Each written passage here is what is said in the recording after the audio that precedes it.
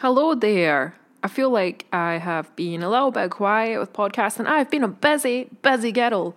So I've been here and there doing a few speaking things, then signed up very last minute to exhibit at a photography event this week. So I'm going to have a wee stall there. Last week I was in Manchester doing a talk at Upfront Conf, the before Upfront Conf event. So a really casual talk in the evening. And I think that my next talk, which is, the next one's at the photography exhibition. So the one after that I'm giving in Germany at FemtoConf, I think that's going to be me. And then I'm taking a wee bit of a break because it's so time consuming. And I'm at this really interesting point with Jack where I'm now starting my binder application. And word on the street is that it's a 6-month process. So and it's very complex, and I really want to knuckle down and make that happen. So last week, like I said, I was in Manchester. Something interesting happened. I actually hit £200,000 of sales through with Jack's website. Whoa! I did it whilst I was eating some mac and cheese, which made the moment even more special.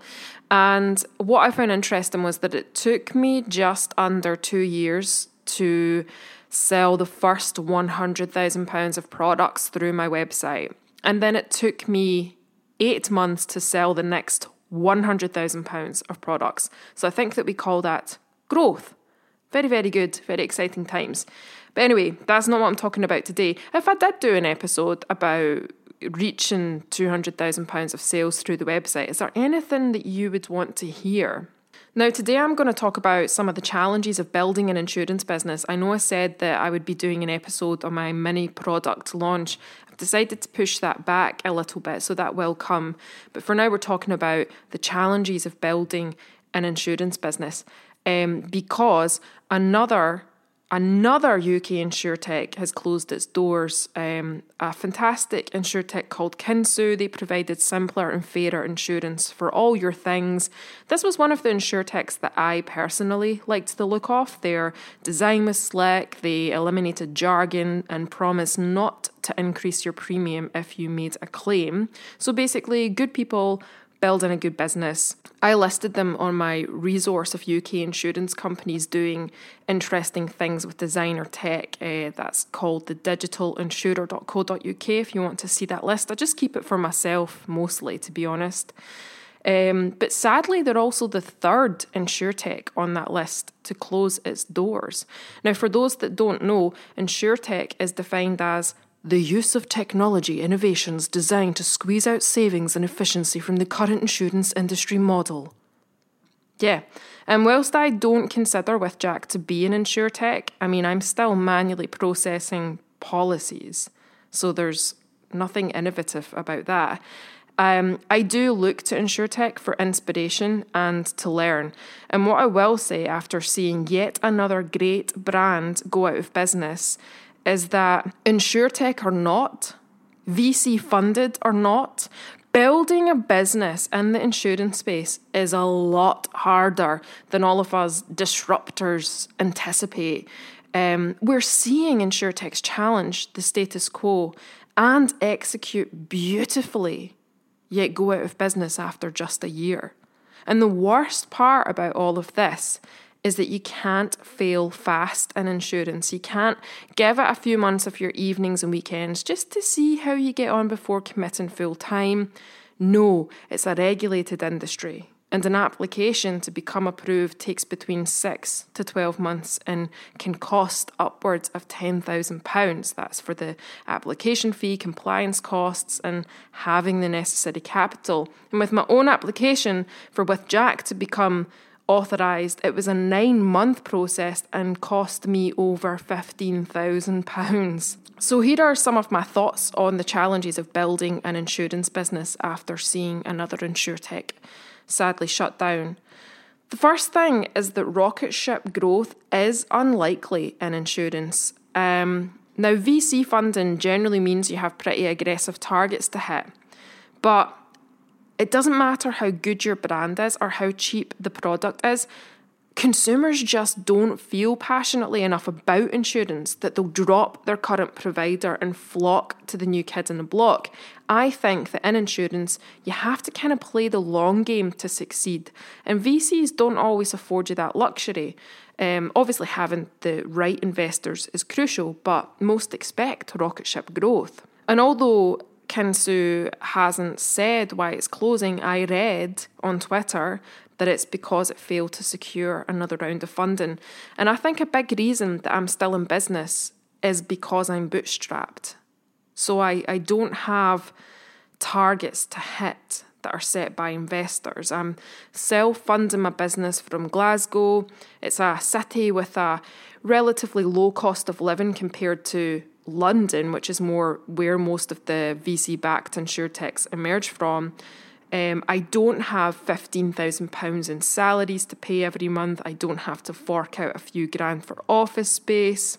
If I had investors expecting rocket ship growth, and if I had a higher cost of operating, I do think it would be tougher staying in business in this industry.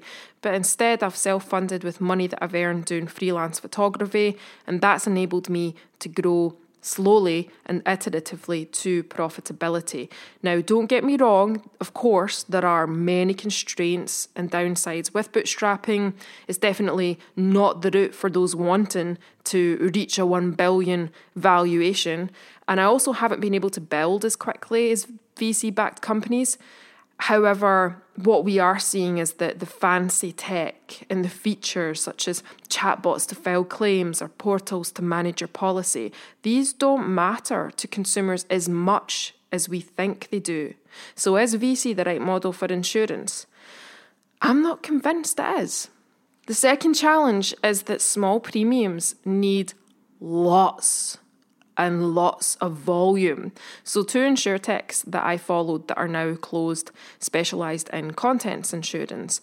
And whilst WithJack does sell contents insurance, we kind of offer it as a bolt-on to your PI policy. So I don't have data on standalone contents insurance, but I would imagine that the premiums are small, which means that you'd need lots of volume to reach profitability. So WithJack specialises in business insurance for freelancers, and our average premium is only £259. That's small. So to remain attractive to VCs, to pay lots of salaries and be profitable, I'd need a huge volume of customers. And if I'm being honest, I didn't anticipate how tough this market would be. Like, here's a pro tip. Don't get into freelance insurance if you want to make lots of money. On top of small premiums, freelancing is flexible and therefore churn is high. 13% of my customers don't renew because they've went into full-time employment, they've had to close their business, or they've moved abroad. So what I'm trying to say is it's a really tough market to operate in. And it's even smaller than I assumed. There are an estimated 2 million freelancers in the UK, which seems like a big number, but I would guess that only about 25% of them are insured. So suddenly that pool of people that I'm targeting is significantly smaller. So if you're building a business, ask yourself, is there a large profit to be made? People say the B2B SaaS model's the best, and now I understand why. Is the market huge? Neither of those are true for WithJack, but that's okay because I'm not building a unicorn. My third challenge of building an insurance business is that people are not changing the way they think about insurance. A lot of founders, myself included, are drawn to insurance because of people's negative feelings about it. 73% of consumers don't trust their insurance provider.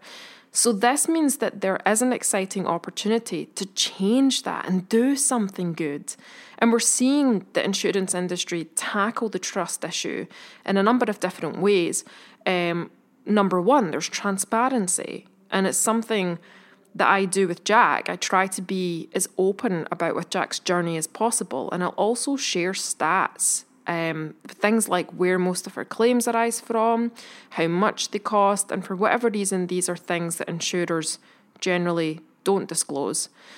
The second way we're seeing the insurance industry tackle the trust issue is by obtaining B Corp status. Lemonade was the world's first B Corp insurance company. Go Lemonade! And a few others have since followed suit, because everybody's copying Lemonade. The third way is through simpler policy wordings. Consumers kind of expect exclusions tucked away in the small print that's designed to screw them over, whereas simpler policy wordings that are easier to understand kind of remove that fear. And lastly, no fixed contracts. There's a massive shift towards subscription-style policies so that you're not locked into paying for something that you no longer need or want. And this is a big step in the right direction. All those things are a big step in the right direction. Yet, it doesn't seem to be enough to change people's perceptions about insurance. Now, I genuinely believe insurance is one of the most undervalued things in the world, and I feel incredibly driven to help the 2 million freelancers in the UK be a confident freelancer. And a lot of that comes down to changing the way that they think about insurance. And I think that can be done through educating them with real stories about how insurance can help and showing them that they can have positive experiences when dealing with insurance. And I want to believe that changing people's perceptions can be done, but it is a huge task. And when I see the steps that insurtechs have taken yet failed, it kind of scares me. It kind of gives me the fear a bit. So those are some of the challenges of building an insurance business. Testing the market is tough because it's a regulated industry. Rocket ship growth rarely happens, so it may be better to bootstrap, but then that comes with its own set of challenges. Small premiums require huge volumes, and it's proving difficult changing the way people think about insurance. I've always said that for me, the path of least resistance would have been to build my photography business. But one of the things that attracted me to insurance was just how challenging it is. And yeah, I did underestimate that challenge, but hey, I am still here and giving it a go. So that's all I've got for you this week. I think next week I'm actually on holiday. I forgot about that. I'm going away to Italy with some friends for a few days, so I don't know what I'll do about the podcast. We'll see. But until next time, goodbye.